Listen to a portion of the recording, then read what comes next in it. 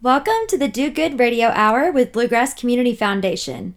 Here at Bluegrass Community Foundation, we believe doing good inspires good. It's the gift that keeps on giving.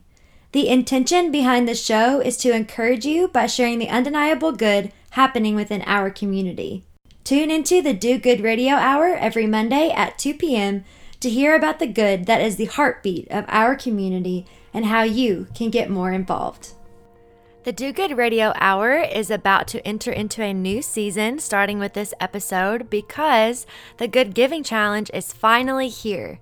If you don't know what that is, the Good Giving Challenge is an annual week-long online giving event that rallies the community in support of our local nonprofits. And this year, 2021, is the 11th annual Good Giving Challenge, which will kick off on Giving Tuesday, November 30th, and run through Monday, December 6th. This is our biggest year ever with 179 nonprofits who are participating. So we want you to come out and show your support at bggives.org and then mark your calendars for Giving Tuesday so you can get ready to give. So for the next upcoming episodes, we are going to interview several nonprofits who are involved with the Good Giving Challenge and just allow them to share their stories. So stay tuned and continue listening because we have 4 awesome nonprofits on this episode who are ready to share about the life-changing work that they are doing in our community. Stay tuned. BGCF is thrilled to hear from Gina Clavine, the founder and artistic director of the Allegro Dance Project. Their slogan is "We move to move you," and we are about to learn more about what that entails. So welcome, Gina. Thank you so much for talking to us today. Of course, and we want to know all about the awesome mission and programming of the Allegro Dance Project. As I said before we got started, I've been keeping up with your social media, and you all are doing all kinds of amazing stuff. It seems like nothing can stop you. So tell us about that. Well, that's kind of one of the funny things. It seems like the question we get asked most often is, how did we adapt in the time of a pandemic? And that's kind of our whole thing is all about being adaptive and inclusive and diverse and accessible. And so it was really just finding new ways to keep doing our mission. So we've been doing just that. We've been really busy with our inclusive dance outreach program where we visit schools. Right now we're going outside in our masks, dancing in the sunshine. It's a wonderful way to get the kids outside, still moving in a safe way. And then we also have adaptive dance classes where we do adaptive ballet, adaptive contemporary, and a class that mimics our outreach program. And then we have performance events each season as well. Awesome. Obviously, dance and the arts are incredibly vital to the vibrancy of a community. But what do you think is Allegro Dance Project's largest impact on the community? Definitely inclusion. I grew up as a ballet dancer, and especially ballet is kind of prides itself on being very exclusive.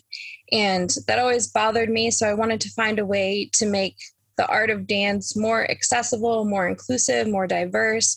So we went with a contemporary company where we can still hone all of those skills and techniques, but a very inclusive and adaptive delivery of outreach and classes so that everyone can participate. Of course, the combination of the concept of your organization mixed with dance and art is a very electric combination, if I do say so. One that produces stories, I'm sure, that are moving.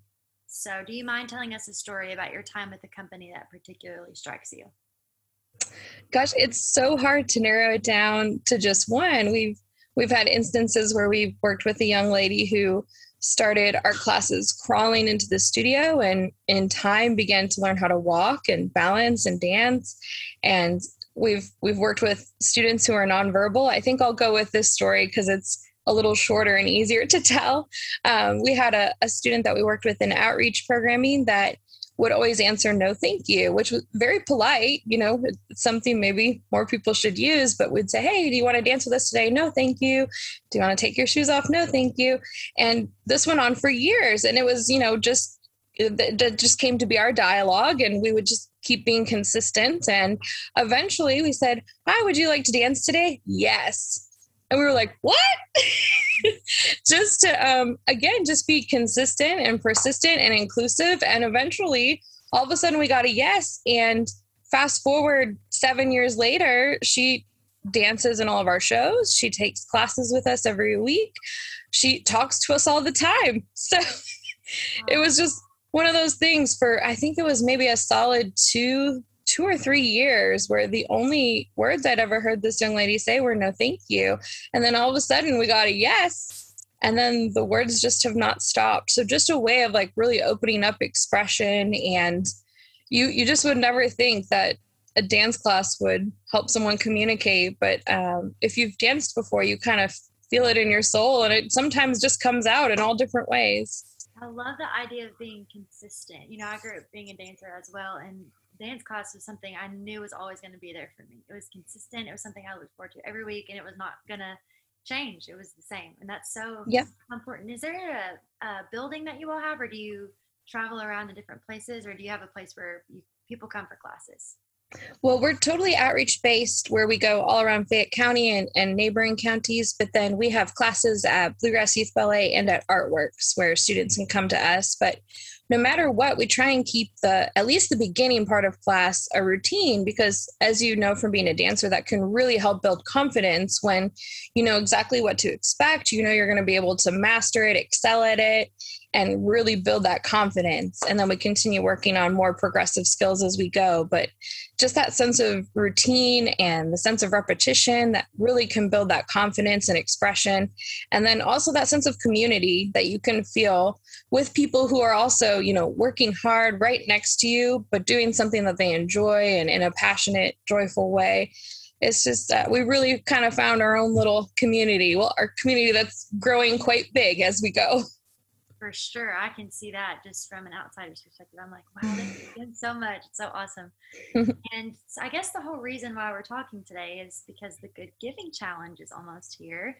And I know how successful the Allegro Dance Project was last year. I remember just seeing your name pop up on so many different things. So what are you looking to do this year with the challenge? And then also, why should people give to you this year? First of all, I just have to say thank you. We are so grateful. We're in the grand scheme of the nonprofit world, we're still kind of a baby as far as how long we've been around. This is just our 8th year that we're in right now. And to grow from serving just around 50 children our first year, which at the time I thought that was a lot. I was like, wow, we got to share the joys of dance with 50 students. And last year to share all those benefits and joys with over 600 children, I never fathomed it growing that big, especially in such a short time. So we just want to thank our community for really like stepping up and supporting us and encouraging us and welcoming us. Without the Good Giving Challenge, we wouldn't be able to do any of this magic because we use the Good Giving Challenge as our annual giving campaign. So rather than begging people for support and money all year long, we just do it once during the Good Giving Challenge. And that really sustains us for the whole year and helps us do all of these outreach sessions and classes and performances. It really keeps us afloat. So we just want to say thank you to everyone that donated last year. And we hope we can count on you again this year so we can just keep creating all that magic. Obviously, you know your story way more than I do. So I love to give the last part of this just an opportunity for you to say everything you want to say. So if you have a final word that you would like to leave people with, or want to say something about a question that I didn't ask you, it's all yours. Gosh, well, you know, as a dancer, we normally like to communicate and express ourselves through movement. So this is so hard over just audio. But I think the only thing maybe we didn't talk about that I should mention is not only is it movement that we're providing for our participants, we also have a very talented group of musicians that we work with, both for our performances and for our outreach program. And so it's kind of like movement therapy and music therapy all combined into one. And I think that's something really unique, and we're really excited to be able to merge the music aspect along with the movement. That's something I wish I could have had as a dancer when I was a little younger. And again, it's just maybe a different approach. I know that a lot of times when people think about dance, they think of it in a very specific way. And I think we just want people to keep an open mind and know that, you know, traditions and stereotypes are all made to be broken. And we just really want everyone to feel included and welcomed and celebrated no matter what. Last thing before we go, I want to make sure people can find you and look you up and get involved. So shout out what's coming up maybe in the company, but also where people can find out more about you and the awesome stuff you're doing. Thank you. You can definitely find us on social media. That's a great way to see us in action. As you mentioned, we post a lot on Instagram and Facebook, so people can kind of see what an inclusive dance outreach session or adaptive dance class would look like. So we'd love for you to follow us or friend us on there and see what we're up to. You can visit our website. It's allegrodanceproject.org. We're still kind of finalizing our performance season for 2022 just to make sure that we're keeping up to date with the state of the pandemic, but we'll for sure be out the Moon Dance again in July. So you can definitely count on that and save the date. And we hope to provide some other opportunities, hopefully in the spring. So definitely keep in touch on our website and look for those performance announcements. We'll make them as soon as we feel like it's safe to set some dates. Great. Well, Gina, we appreciate you and all you're doing, and I encourage everyone to go check out the Allegro Dance Project and the Good Giving Challenge coming up. Thank you. Thank you so much. The Do Good Radio Hour would like to welcome Jimmy Lewis and Jennifer Walden to the show today. They are, as they call themselves before we started, the programming team at the New Opportunity School for Women. I was looking over this organization's website before we got started, and it's a super fascinating organization and very unique, so I'm excited to learn more about it. So let's jump right into it. Welcome to the show, Jimmy and Jennifer. Hello. Hello. Hi, Kaiten. Thanks for having us. Yeah, so if one of you or both of you, I would love either one to just jump into more about your mission and your values. Sure. Our mission at the New Opportunity School is to improve the personal circumstances of under-resourced women in Appalachia, whether that's financial, educational, professional. I like to refer to NOSW as one of Madison County's hidden gems, of which there are many. We were founded by Jane Stevenson. She's a former First Lady of Berea College. And in 1987, Jane got a phone call from her good friend and former Kentucky Poet Laureate, Gurney Norman. Mr. Norman had a friend in Eastern Kentucky that had recently become divorced. She had been married at a young age, and all of her adult life had been raising kids and managing the home. So she missed out on a lot of education and employment opportunities. Even though her life experience was filled with what we would call today the economy of care, those skills were not recognized as employable at the time. So she lacked a lot of confidence that she needed to put herself out in the professional world. And Gurney knew that Berea College had a history of offering programs to the communities in the surrounding area, and wondered if the college had something like that. Jane's answer was, no, we don't, but we will make one. So she spent time with friends and developed the coursework of this program. It was originally a 3-week program, is now a 2-week residential program, but we still follow the same core principles that Jane put in place at the time. And, I would say that even those skills that this young woman in 1987 had at the time, those remain undervalued for their contribution to society and the economic system. So this example story from our founding, it continues to be a problem that negatively impacts the region and impedes the personal and economic growth for a significant portion of the population. And those early experiences of Appalachian girls can have a determining factor on their perceived choices in adulthood. So when they come up in cycles of abuse or substance use disorder at home, those experiences can cause one's, I'll use a technical term that we have here, that can cause their inner pilot light to dim. And our work is in helping women recognize their own value to counter some of the early programming that conditioned them to think negatively about themselves and help them build a foundation of personal success that they can build on. So in our residential program, which is the heart of our programming. We do that by offering them courses in traditional subjects like math and history, literature. But we also have our specialized courses like self-esteem and establishing personal boundaries, goal setting, and holistic health that offers those light bulb moments in class when you can see that they come to recognize that their past and their mistakes don't determine what future lies ahead of them. And they come to take on this attitude of curiosity about what's possible for them when they apply these lessons.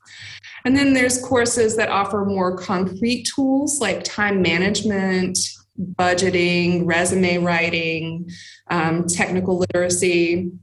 Those courses are just the icing on the cake for women when they've developed confidence in themselves. Yeah. There's also Appalachian history and literature that we focus on, and art for self-expression and healing. So we draw from a lot of community support, if you will, community resources, people who join us in bringing opportunities to women through residential programming and workshops that we're offering. Yeah, of course. And I really love that I was actually going to ask you to go into the history, which you already did, but I love knowing where an organization has been because it always helps me latch onto wanting to support where they're going to go. And I think the history of this organization is really rich and has a cool story. But I saw I was doing some research, as I said earlier, and I saw on your website, it says a new beginning is possible or something like that. And I really loved that. And that caught my eye just because I feel like seeing a phrase like that is helpful for everyone. The new beginning is possible. I didn't know if you could expound on that idea or how that is played out in your programming, or I just thought that was a really great little phrase. I'll give it a start. Some of the words that I've been contemplating this morning. We have a person-centered approach that really honors the individual lives and experiences of people that we meet, of the women that we meet. So we meet them where we are. And I think our focus on self-esteem, agency, and personal growth, like Jen said, it creates these light bulb moments where they realize that change not only impacts them in a positive way, but it opens other doors. It allows them to lift up other people and to see a path, So it's really exciting work to see that happen. So I do think that it is our person-centered and very personal, I would say, intimate approach to services. Yeah. And that piece from the website reminds me of a great Maya Angelou quote, and Maya's weaved into a lot of our programming as well. But her quote, "You may not control all the events that happen to you, but you can decide not to be reduced by them." And that is something that we espouse and try to teach our participants and those that really latch on to that notion. It very much is a new beginning for them when they have that sort of awakening moment where they realize they have the agency, the freedom to choose the next step in their life. Yeah, I love that. And everything you just said perfectly leads into the next question, which, women helping women is so powerful. And I know this will be difficult for you all, but could you share a story from your time at the New Opportunity School for Women that just showcases the work that you do? Each one of you can share one if you'd like. We could spin a wheel and just stop at many points and tell you, inspirational stories. I think Tammy is a great example. Tammy is an Appalachian woman who her biological mother had her at a young age, and that was a cycle that continued for Tammy as well.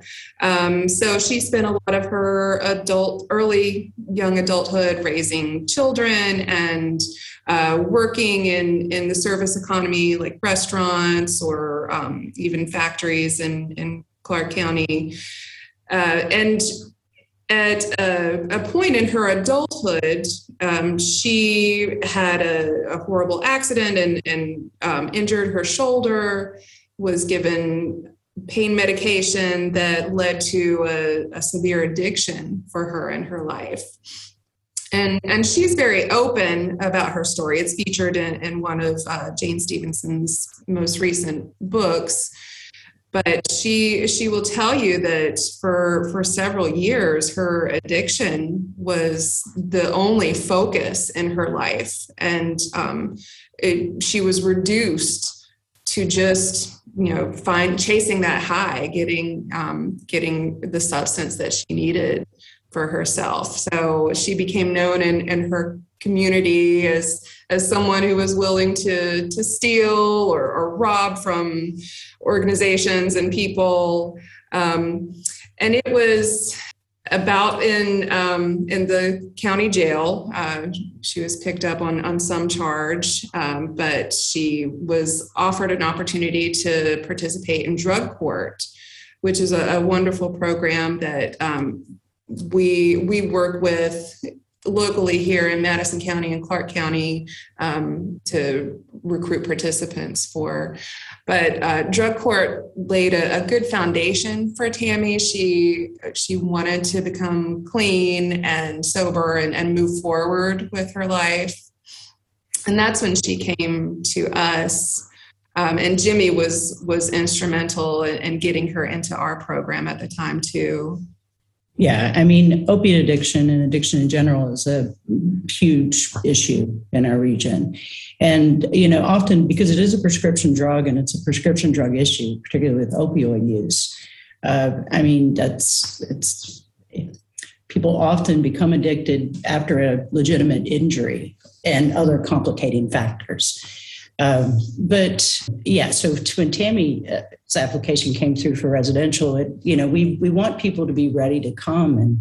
And she had just really finished she was just 6 months into the program.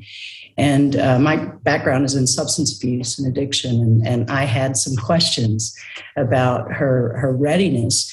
But within the first couple of minutes of hearing Tammy speak, I knew that she was hungry. Her heart is open for this change. And she really hasn't looked back. That was in 2014. She's now in college. She's in her third year of taking college courses. She's working at a low-wage job, I might say. But and just consistently engaged with our program and with the people coming through. She's active in sessions. She wants to get the word out. She's been active in her local community with other drug court participants. And it's just an amazing story of resilience and strength that I think has been really validated by her work with others through this program. That's the power of it too, is people come in from different circumstances, different factors, but there's a real common ground in that struggle that women find and connect to. Just hearing that story just makes me realize that you all are doing literally life-changing work. It's changing people's lives, the stuff that you were doing. And that's why I love the Good Giving Challenge, right? The kind of the point of us talking today. I love the Good Giving Challenge because we're able to showcase and tell the stories of things that are happening in great organizations like your all's. And it's just such an honor for me to be able to speak to you two today, just because I realize there's a lot of bad that's happening in the world, but also there's so much good. And look at the example of that and life-changing work. So I know this will also be a tough question, but the Good Giving Challenge is on the horizon. And our listeners want to know why they should be giving to you. Where will the resources go? Where will the money go? You've already given us a ton of examples, but just specifically to that question, why should people give to you? Well, I think that what we do is unique because we focus on overall personal development throughout the lifespan. We aim to make lasting relationships with women over time, and we serve a diverse group of women. That's also part of our aim, from age 18 to infinity. We just determined because we might have in a group, someone in their 60s or 70s possibly, and someone in their early 20s or late teens. And to see the bonds that form is just incredible. And the agency, really, the self-awareness that occurs between them and is just awesome.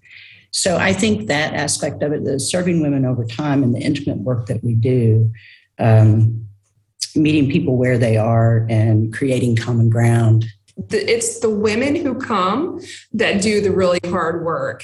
Yes. That personal development level, that real deep, intimate work that is required of all of us to do. We just hold the space for them. We carve out the space in our classroom, which I'm in right here, and we use our resources, our community partners, our funding, our donors. Those resources we use to provide them with all of the best information, the best tools and materials that we can offer them to help in that work.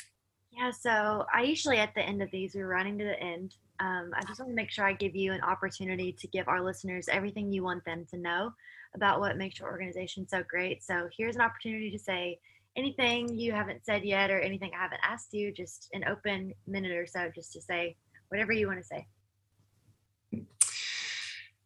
I would say there's no force more powerful than a woman determined to rise and make changes with confidence and belief in ourselves and our abilities.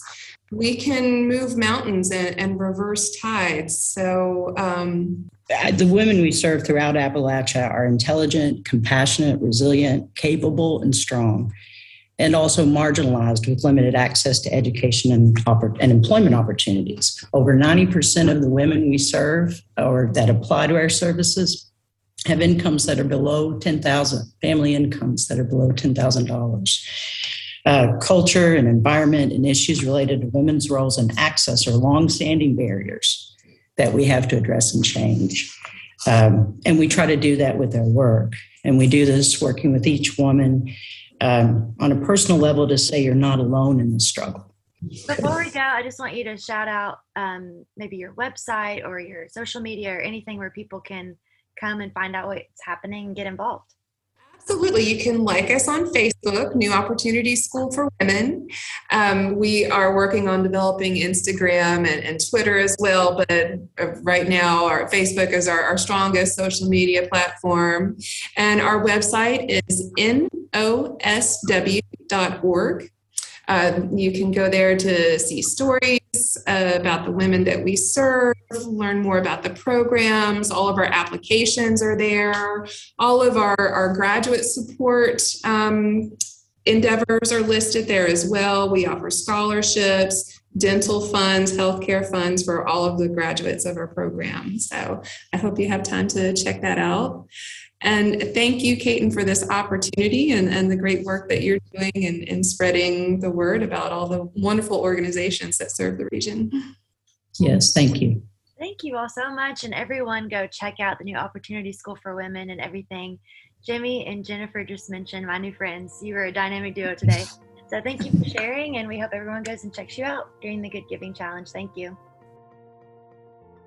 One love guarded by two wings. This is the phrase we're going to learn about today, and we are excited to invite Kiva Williams, the Executive Director of Rima Word Foundation, and she's going to share more about their work, which is committed to abuse prevention against women, seniors, and the negligence of children throughout our community. So, hello, Kiva, welcome. Thank you. Thank you for having me. Hello. Good morning. First, let's jump right into it. So tell us more about the mission and values. Yeah, our mission is to restore lives to a new normal through love and compassion for women and children who are survivors of abuse. We started this mission out of just so many different reasons. One of the main reasons is I lost my child in 2004, so that mission came about to help restore lives. Knowing the origin of the name of something really helps to understand the vision. And I was looking at your website, and I feel like there's a lot that has gone into the name of this nonprofit. So can you explain how that came to be? Yeah, sure. Again, my little girl's name was Arima.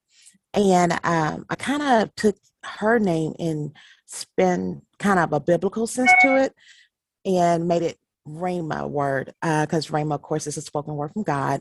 So I just felt like it was just the perfect fit with her name being a Rhema and Rhema in the scripture. So I just kind of tied the two together and made it Rhema word.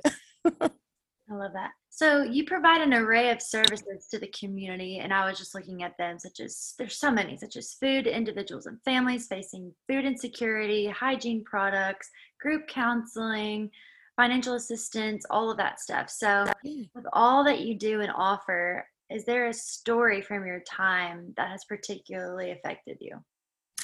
Of course, yeah.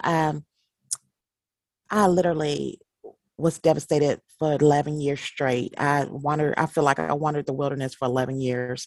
And all of those particular services that Raymond Word Foundation offers, I felt like I was in need of. I needed counseling.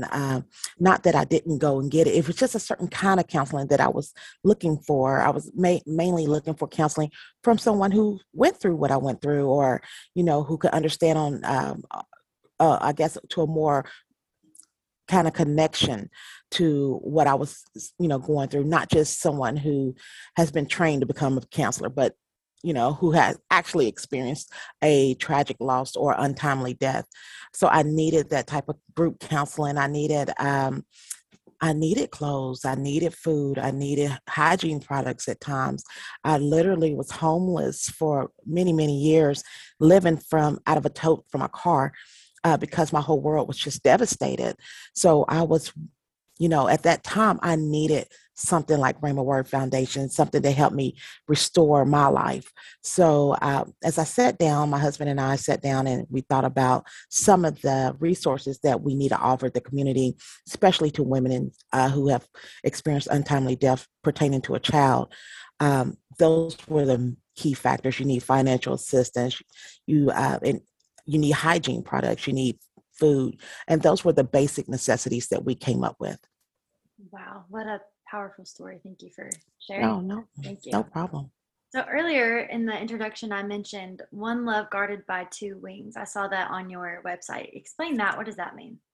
Okay, so my husband had a really, really close friend who passed away many years ago, and his nickname was One Love. So he was adamant about, I guess, putting him and including him into our whole vision, overall vision. I just sat down and I said, well, since it's Rhema Word Foundation and we also known as Rhema Wings, I said, why don't we just make our slogan One Love guarded by two wings? Of course, he loved it. He loved it. He was like, oh my gosh, how did you come up with that? Because it is one overall love, and it's the love of God that, uses us to go out into the community without judgment, without, criticism or any of that. We try to exude just one type of love, and that's just a genuine agape love. Sounds like you all have a lot of personal stories that have led to this organization coming to life, which means it means a lot. And yes, it'll mean a lot to those who are involved. Yes. The Good Giving Challenge, which is the reason why we're talking today, right? Is such a fun way to showcase how different organizations are meeting the needs of our community. But why should people give to their Rhema Word Foundation through the Good Giving Challenge? Well, we do a lot of things in the community. We help seniors especially seniors and our disabled and veterans. We try to give them food throughout the community. We literally go from door to door through our signups. You could actually sign up through our website for either a prepared meal or a food box. And we actually go out and hand deliver those meals. So that's just one reason why, because we take care of our seniors and we take care of our veterans. And then also we supply resources to our mothers, our single parents who need a helping hand. We don't say that we give you a handout, but we give you a helping hand. And that's our helping hand food ministry. I should say our food program, our helping hand food program. Yeah, so we do that. And so all the resources and funding that we get goes right back out in the community. So that's our overall goal is to just make sure we take care of this community, especially with COVID-19 that happened last year. It was devastating to the whole community, the whole world. It just devastated us. And a lot of our seniors are still afraid to go out and grocery shop. So we provide those necessary needs for them. We've done a great job. We're coming to the end of our time here. I feel like it was quick. I want to keep talking to you, but I want to make sure you give the listeners everything they need to know about the Rhema Word Foundation and leave them with everything you want to say. So just the last opportunity to give any other information that you want to share. Well, I will highlight one thing. Another reason for opportunity to donate to the Rhema Word Foundation. Last year, we had two little girls. One was 11, one was 7, who lost their mother on Thanksgiving Day to complications of COVID-19. And we were able to, with the help of the community, we were able to supply Christmas wish list to them. Everything they asked on their wish list, which was so humble. They had humble askings, just, toothbrush, toothpaste, things like that. But we asked them, what is it that you really want? So they put hoverboards and things but we were able to supply that whole list. And things like that really touches my heart because those little girls lost their mom and they still little. And they don't understand about COVID-19 or any of that. But we were able, with the help of the community, to place a smile on those little girls' face, even if it was just for one day. We were able to do that. And I'm so grateful for that opportunity. So yes, please donate to the Rhema Word Foundation. We need all the support we can get. Last thing, I want people to know how to get involved or learn more about you. So shout out your website, your social media, anything so our listeners can get in. Yeah, sure. So if you want to get involved and volunteer and become a holiday helper, we are launching our holiday campaign. If you want to become a holiday helper, feel free to go to rhemawings.com. You can go to facebook.com /Rhema Wings, Instagram, Rhema Wings, Twitter, Rhema Wings. So yeah, just come out. We would love to have you get involved. We are asking for all the help we can get. We have an opportunity where we're passing out 100 Thanksgiving food boxes this year. So we definitely need volunteers for that. Well, yes, you do. Thank you so much for sharing about the Rhema Word Foundation and for actually doing tangible good in our community through the stories that you told and making it better for everyone. So we hope everyone checks them out in the Good Giving Challenge. Thank you. Thank you, Keaton. BGCF is thrilled to hear from Lisa Hanneberg, the board chair for the Lexington Writers Room. And we are just excited to hear more about their story. This is their first time participating in the Good Giving Challenge, and so we can't wait to hear all about them and why everyone should be looking them up on bggives.org coming up here soon. So welcome, Lisa. How are you? Thank you so much. And we're thrilled as well, particularly as a newer nonprofit. We can't wait to be a part of the messaging for this Good Giving Challenge. Why don't you just take us into a little bit of your world and into the mission and the values of the Lexington Writers Room? Sure. The Lexington Writers Room is a space. We actually have 6 rooms and they're tricked out. And by tricked out, we mean comfortable and welcoming. And it's a place where writers come to write. It's also a place where we share craft techniques. We have critique meetings, we do author readings, and we might even do some book launches. So it's a literary space that's very much at the beginning of the creation process. So our whole mission and our core mission is to support writers such that they write more and they build their readerships. So we're right downtown, a block away from the Carnegie Center, and we partner with the other literary organizations in the area. But we're where the work gets done, and it's amazing to be in the space around other writers because most writers are producing their work at a kitchen table or a home office. They may not even meet their publishers or editors or other writers. And these days, if they do, it might be on Zoom or through email. So it's a real important space to both be on your own writing in a quiet room, at a desk or a standing desk, or even at one of our couches. But then also to be able to build relationships and build community when you need to and when you want to. Can you go a little bit more into maybe the types of programming that you do? I don't know if you just provide the space and then that kind of stuff, or if you also have programs or workshops or anything like that. We do a little bit of both. So our core mission is that writers come here to write. So it's like a subsidized workspace. So if you think about in downtown Lexington or any city, you've got co-working spaces, you got individual offices. Most writers can't afford to have that kind of dedicated workspace. So we provide subsidized workspace. That's the nonprofit nature of the organization.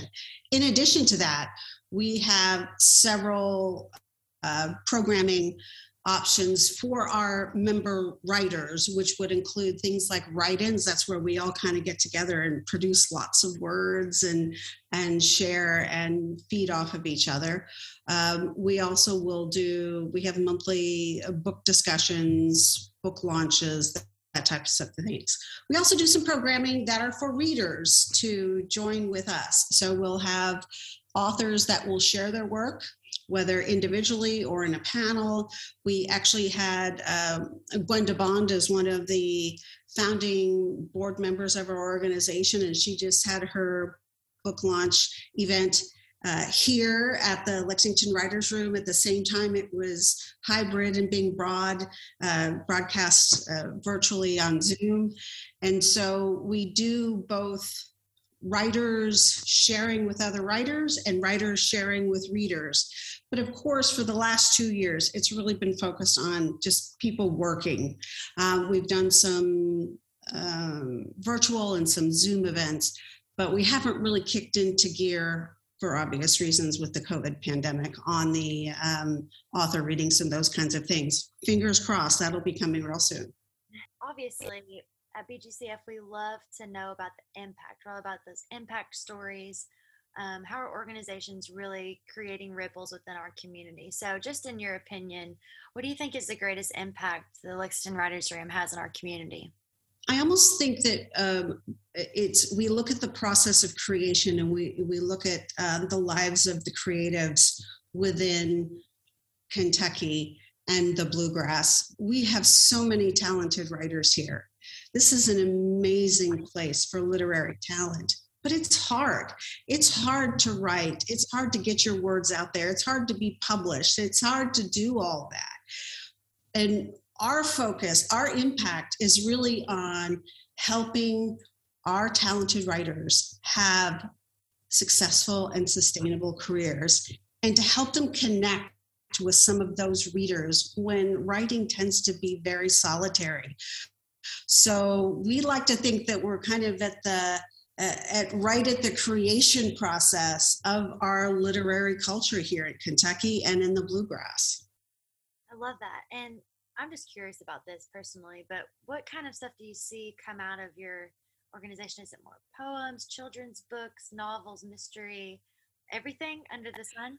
Yes, the last thing, but honestly, we have currently, and remember we just started in 2020 and it's COVID, but we have about 40 members currently, and they write in almost every genre. We do have screenwriters, we have poets, we have novelists, we have journalists, we have nonfiction writers, memoirists. I write mysteries.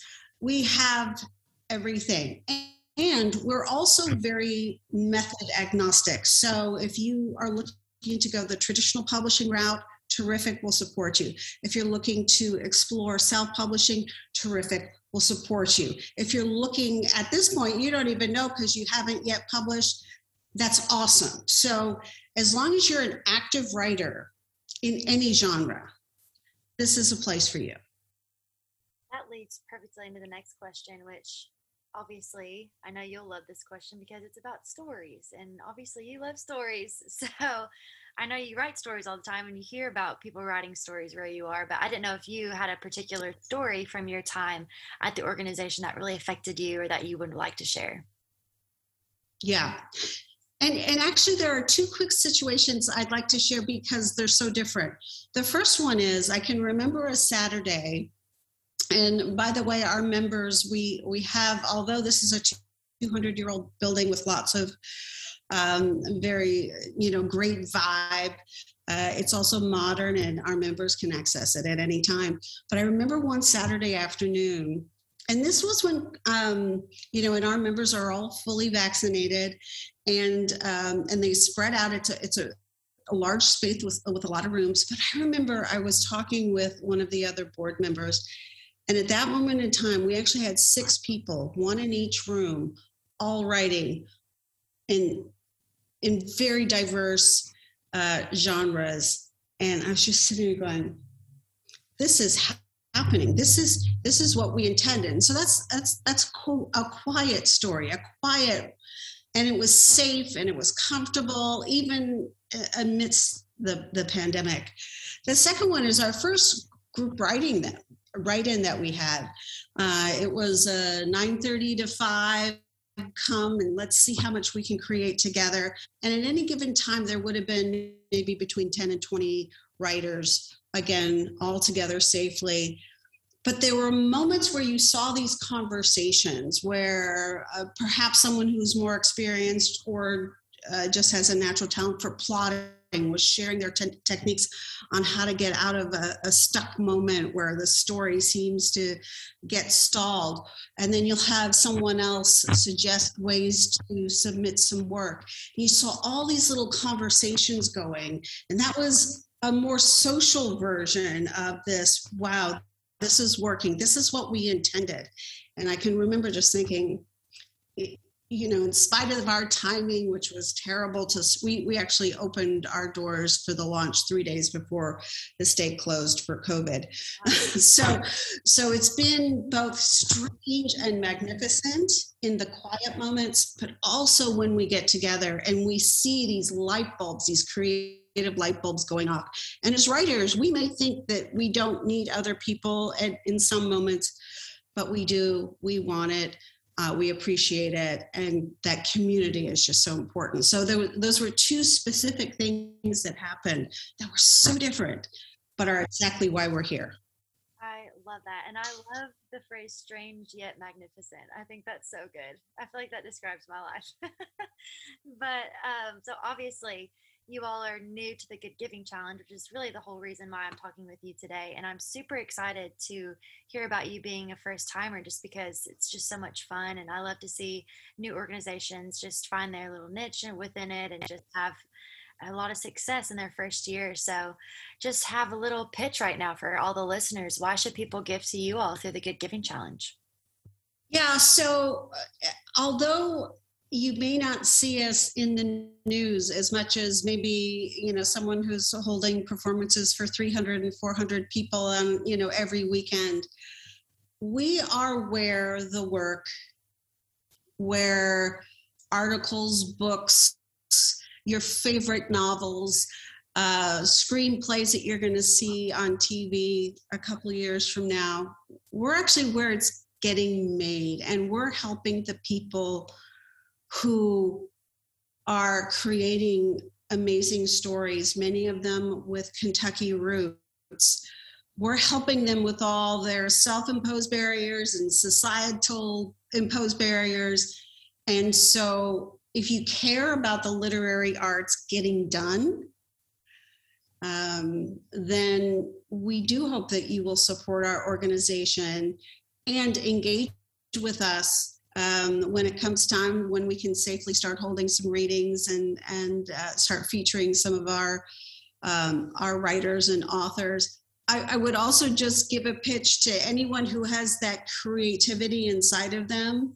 It's really important to support all of it, whether someone wants to write poems, a novel, screenplay, or award-winning journalism. And we've got all of those. It all matters. Everyone's story matters, but sometimes it's really hard to get it out. And so we're committed to helping stories come to fruition. And we do hope that we'll get your support. I love that, as humans, we oftentimes just focus on the end product, the book in our hand, the movie on the screen, and we forget about the process that happens to get there. And that is such a cool thing that you all are creating a space where that process is honored and, supported. And that's super cool. I really like that. Last question before we end here. You've done an amazing job, but I just want to make sure that you say everything that you want to say about your organization. So here's your opportunity to say one last thing, maybe something I didn't ask you or something that you wish people knew.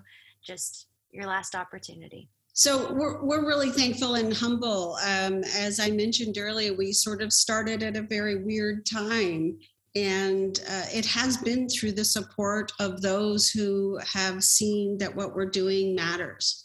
I also just want to, share our love and thanks to all of our members who are creating work amidst, through the last 2 years of weird upheaval. It takes a village sometimes to figure out what are going to be the helpful things that make it work. So we're thrilled and thankful to be succeeding in the face of this. And we intend to make a big impact in not only the lives of the writers that we serve, but the work that comes from this community and that we can all feel proud of.